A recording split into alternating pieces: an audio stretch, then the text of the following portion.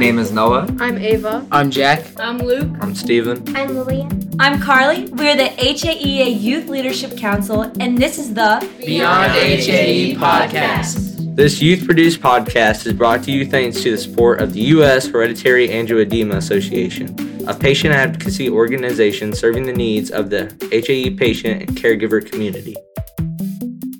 Hey everyone, this is Gabriella. I'm your host for today. I'm from Fort Myers, Florida, and I'm 19 years old. Before we get started, I wanted to share a little info about me. Right now, I'm studying criminal justice at St. John's University in New York, and I absolutely love advocating for the HAE community. So today, I'm going to be talking about my own HAE story, what difficulties we may face in school, advocating for yourself, and searching for opportunities to better our lives. And hopefully by the end of this podcast, we can understand what our limits are, be able to locate essential resources, and emphasize the importance of an equal and quality education for HAE patients. I want to start with my own HAE story. So I was diagnosed when I was around 9 years old and faced many challenges, especially in regard to my education. None of my teachers or nurses understood what HAE was, so my mom had to consistently do in-service training to inform the school staff on what HAE is and what signs to look for in case of an episode. I believe one of the most difficult times of my HAE was when I was in middle school. I was assaulted by an older male student and had constant serious swellings, especially occurring in my face and mouth. When I finally spoke out against my attacker, my principal had discriminated against me and told my parents that she had no idea I had a rare illness, but we had many meetings with the administration and nurses to inform the school that it was simply impossible for her to not know about my disease. My principal told me that the school cannot babysit my extreme needs and that I should leave her school. It was one of the worst times in my life where not only my HAE affected me, but my school administration had failed to protect me in my serious condition. After not receiving the proper and necessary education that I deserved, I filed for a 504 plan to ensure the equal opportunity of my academics. 504 plans are formal plans that schools develop to give kids with disabilities the support they need. These plans prevent discrimination and protect the rights of kids with disabilities in school. Your education is important. You deserve the right to the same books, resources, and technology without being left behind just because you have HAE. In college, I contacted the Office of Disabilities, but they were unsure and hesitant to offer me any aid because of the rarity of HAE. Once I showed them the 504 plan, they approved and encouraged all the recommendations that I needed to be prosperous in my academics. I know how difficult it can be to focus and maintain high grades when dealing with swells. It's important to understand what will benefit you the most when it comes to school. I know we all face difficulties in school when dealing with HAE. I had a lot of troubles with incomplete assignments, multiple absences, misunderstandings, and insecurities, which, frankly, we all may face at one point or another because of our HAE. With incomplete assignments, you can have HAE swells, and then you could really lose track of work because you're focusing on your health.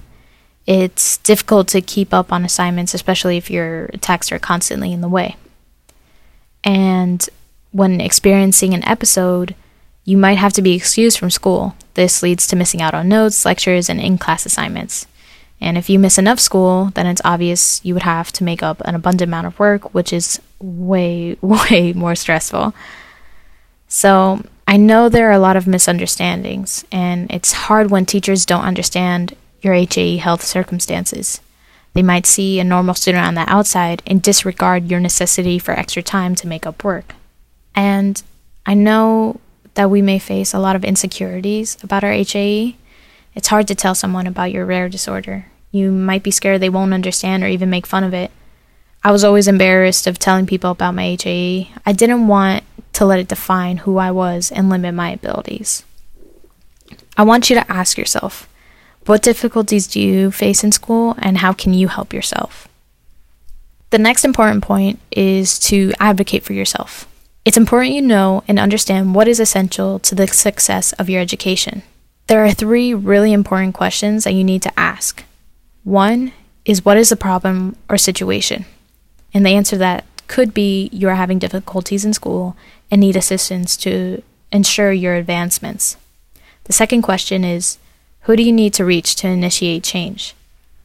And the answer to that is to reach out to your school administration, inform them of the fundamentals of having your own 504 plan. And the third question is, how would you like things to change? And the answer to that would be by getting the 504 plan, you will have recommendations to implement a beneficial education. The next step is to search for opportunities to benefit your life. A 504 plan plays a huge role in meeting the needs that you have to establish a valued education. To get a 504 plan, first, you must document your needs. Your needs may include extra time on tests and assignments, excused absences, missed notes, etc. Second, you must find out who the school's 504 coordinator is. Next, you must write a formal request for a 504 plan, and then keep up with the status of your request. Always make sure that procedure is being followed through. And after that, you can go through the school's 504 evaluation process. This involves talking with you, your parents, and your teachers. And the last step is to work together with the school to design your 504 plan. This covers your needs and what can be offered to you to ensure your education. And I'll leave a link if you want to look more into how to get a 504 plan and what you need to do and the steps and the processes of doing that. I know it's extremely important for you to get a 504 plan if you intend to pursue a degree. The Office of Disabilities will work with you and help you through the life of being a college student if you have a 4 plan already implemented. This plan is a safeguard to secure opportunities that may come along.